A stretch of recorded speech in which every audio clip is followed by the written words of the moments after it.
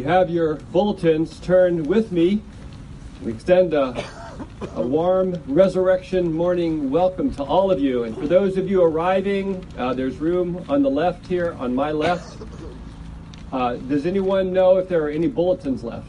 Yes, there are. Okay, there's someone back there with the bulletins. Look for Larry. And as you arrive, turn to the responsive call to worship. I would ask you to respond. Christ is risen. He is risen indeed. Amen. Our call to worship is from 1 Corinthians 15. If in Christ we have hope in this life only, we are of all people most to be pitied. But in fact, Christ has been raised from the dead, the first fruits of those who have fallen asleep. For as by a man came death, by a man has come also the resurrection of the dead. Let us pray.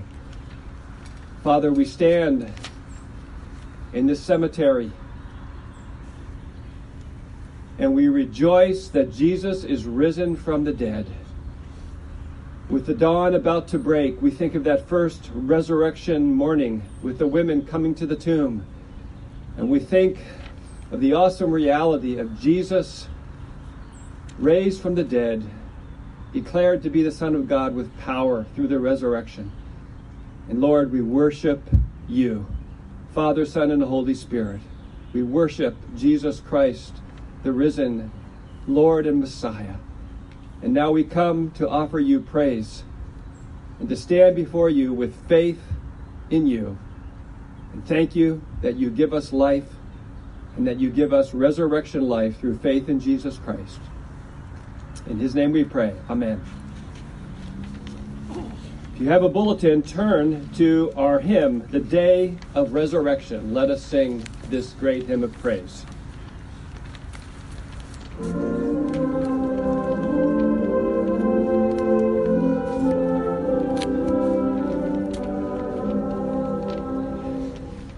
The day of resurrection, earth telling out abroad, the Passover of gladness, the Passover of God, from death to life eternal, from this world to the sky, our Christ hath brought us over with hymns of victory. Our hearts be pure from evil, that we may see aright the Lord in rays eternal of resurrection light, and listening to his accents may hear so calm and plain his own all hail, and hearing may raise the victor's strain. Now let the heavens be joyful, let earth her song begin. Let the round world keep triumphant, all that is therein. Invisible and visible, their notes let all things blend.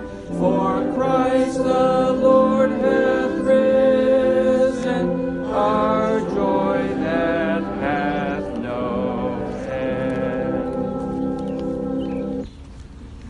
Amen. Before I read our scripture text from the Gospel of John, let me set the scene in that first resurrection morning.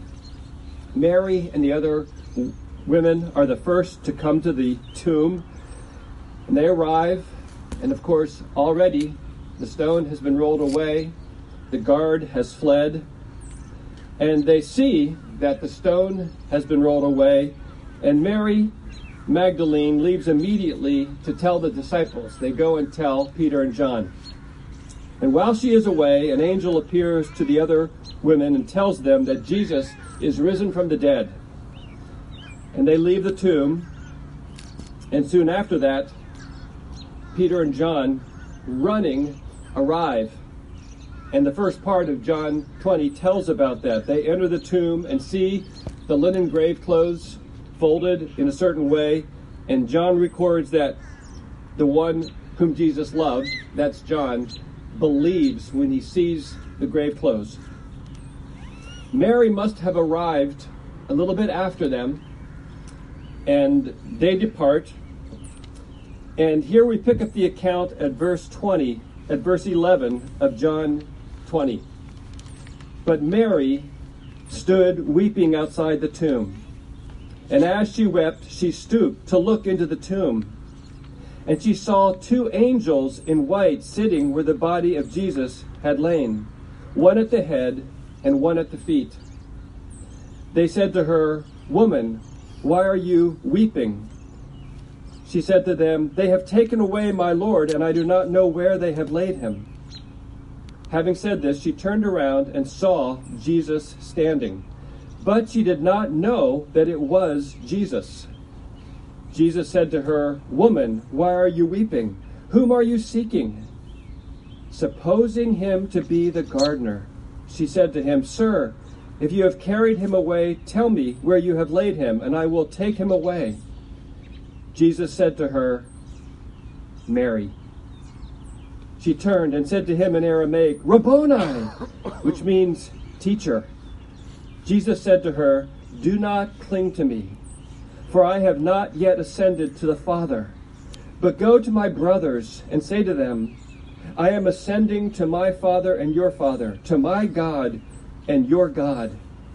Mary Magdalene went and announced to the disciples, "I have seen the Lord," and that he had said these things to her.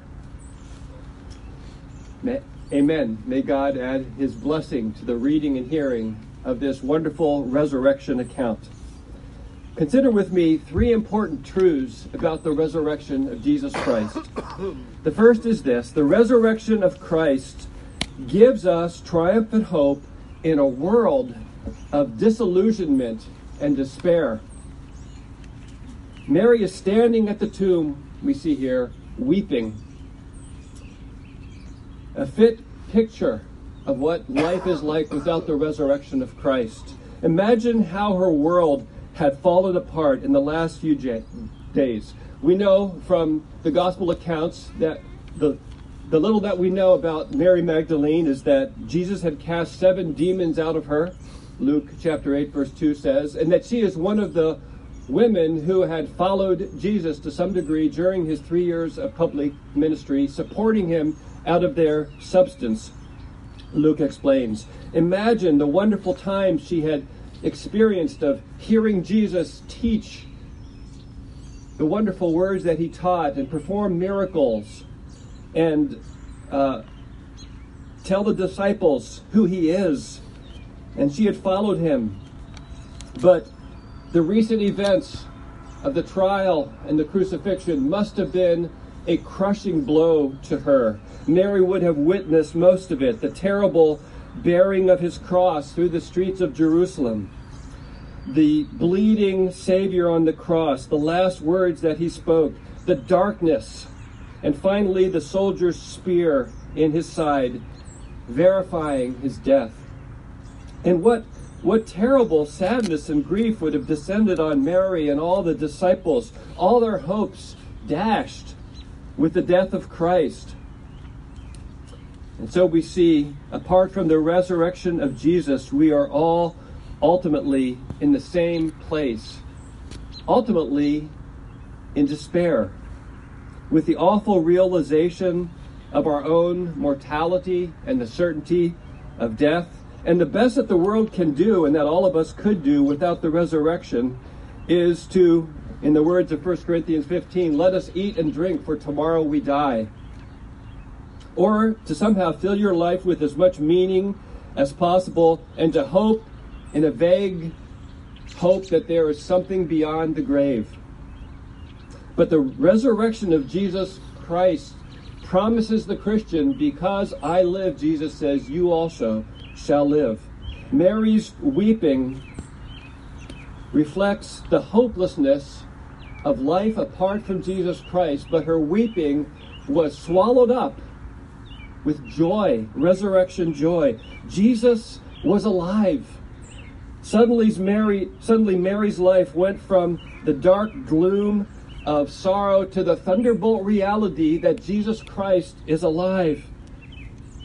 Whatever your troubles and heartaches might be this morning, as you stand here in this cemetery, as believers, we have the blessing of seeing all things and facing all things in life with that great reality of the resurrection before our eyes.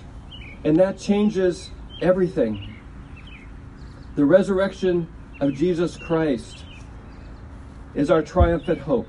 But secondly, we see that the resurrection of Jesus Christ guarantees Christ's abiding presence with every believer. Do you hear that? The resurrection of Jesus Christ guarantees Christ's abiding presence with every believer. What a wonderful truth this is. Mary stoops and looks into the tomb, and she sees the two angels. They must have looked somewhat ordinary to her, because Mary speaks with them without any evident fear.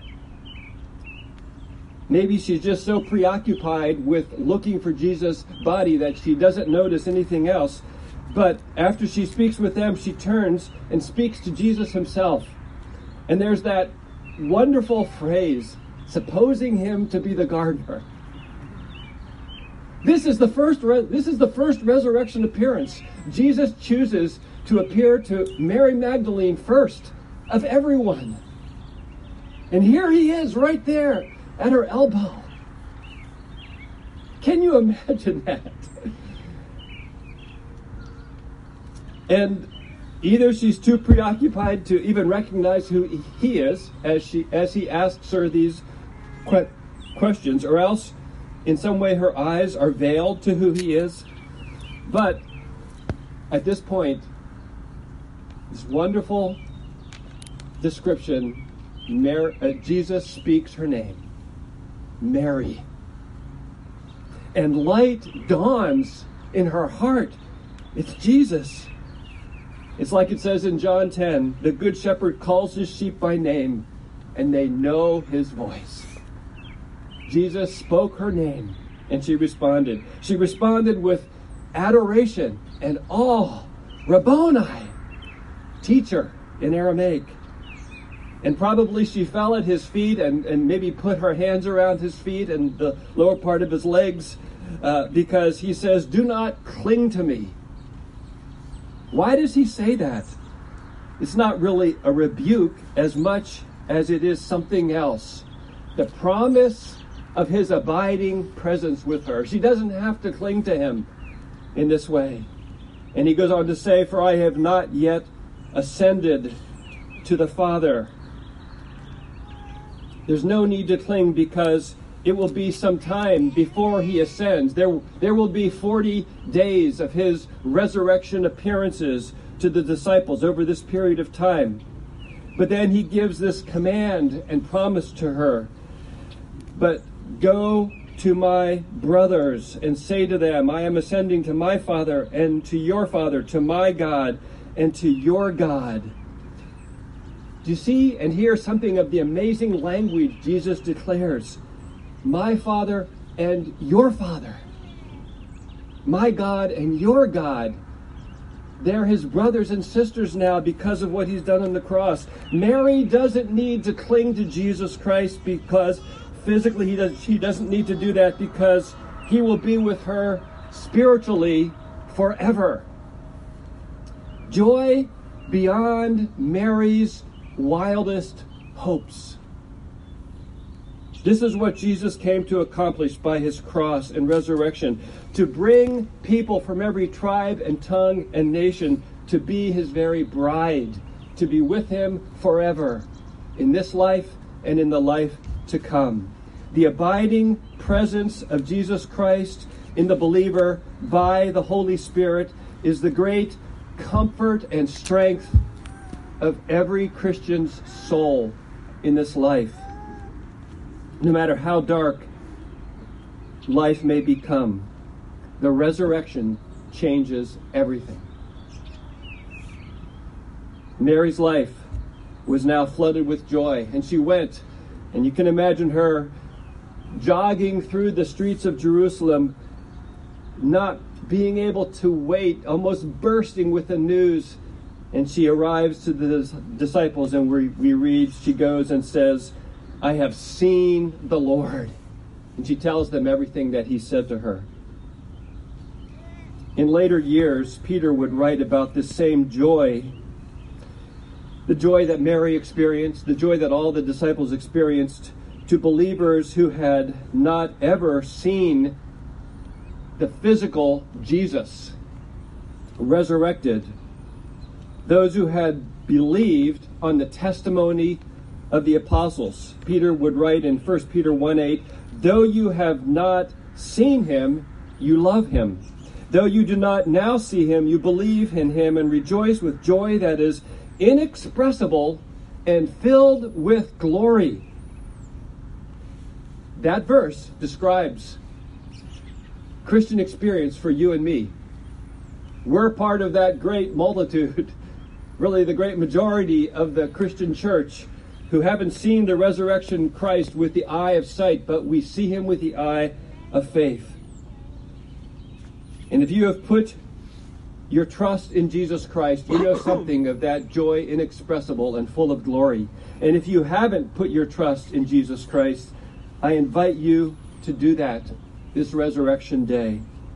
The abiding spiritual presence of Jesus Christ. What a blessed gift to all of us every day of our lives. Even the Apostle Paul, at the end of his life, we think of him in 2 Timothy chapter 4, the last chapter that he wrote, languishing in the dreaded Mamertine prison with only a hole in the ceiling for light and air. And he could write these words, "At my first defense, no one came to stand by me, but all deserted me. May it not be charged against them. But," he says, "but the Lord stood by me and strengthened me." That is the abiding presence of Jesus Christ, and Paul gloried in that. It reminds me of the testimony of Bob Fu, who spoke at our missions conference a few years ago. And he had come to Christ, and his wife had come to Christ, and not long after that he was imprisoned in a prison in China, in this large cell that barely the 40 or 50 men in that cell could stand there, and they would have to stand for hours at attention with the guard making sure that they were all like that. And how in that terrible environment with physical suffering and mental suffering and deprivation, the great comfort of Bob's life was that he had come to know Jesus Christ. And Jesus Christ was present with him there, even as Jesus was present with the Apostle Paul. But that brings me to my final brief point. The resurrection of Jesus gives us very good news to tell the world, doesn't it? It gives us very good news. Mary went from a despairing mourner to a herald of indescribably good news for the world. He is alive. I have seen him. Christianity is the only religion that promises salvation, not based on what we must do, but based on what Jesus Christ, our Savior, has done. He has died for our sins. He has been raised from the dead, vindicating that Jesus was not a criminal, as people might have thought when he was on the cross. Far from it. He was and is the promised Messiah of the world. As Romans 1:4 puts it, Jesus was declared to be the Son of God in power according to the Spirit of holiness by his resurrection from the dead. Declared in power by the resurrection. And so Jesus Christ is able to save. He's able to save us from our sins, from death, and from hell. And Jesus Christ is willing to save. He invites whosoever will to come to him and trust in him. Have you come to experience the comfort of God's presence in your life because of being reconciled to God through the cross of Jesus Christ? I hope that if not, that you will do serious spiritual business with God, even this Easter day, this resurrection morning. The scriptures call us to place our trust in the living Savior, that you would come to know his resurrection power in your life now and forevermore, and in the millions and millions of years to come in glory. Amen. Father, thank you that Jesus Christ is risen from the dead. Where would we be without him? Where would we be without you and your great plan of salvation? Thank you that we can stand here as morning dawns, knowing that one day there will dawn a morning when the clouds will part, when the trumpet will sound, when death will be swallowed up in victory, when the graves will be open, and all of those who have fallen asleep in Christ will be resurrected in a glorified state. And all of us who are still alive, if we are alive at that point, will be gathered together with them. And so your word tells us we will be together forever with the Lord. We cannot conceive it, O Lord, but we know it's true. And we thank you and we ask these things in Jesus' name. Amen. And now the Lord bless you and keep you. The Lord make his face to shine upon you. The Lord lift up his countenance upon you and give you his peace now and in the life everlasting. Amen.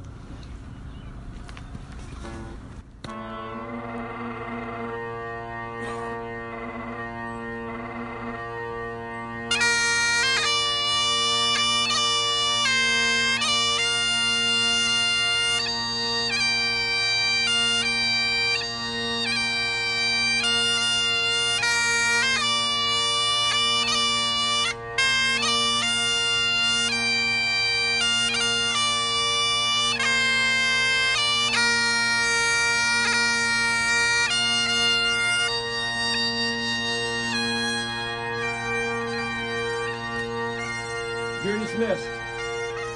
Everyone is welcome to the breakfast. We can follow Thompson if you'd like to.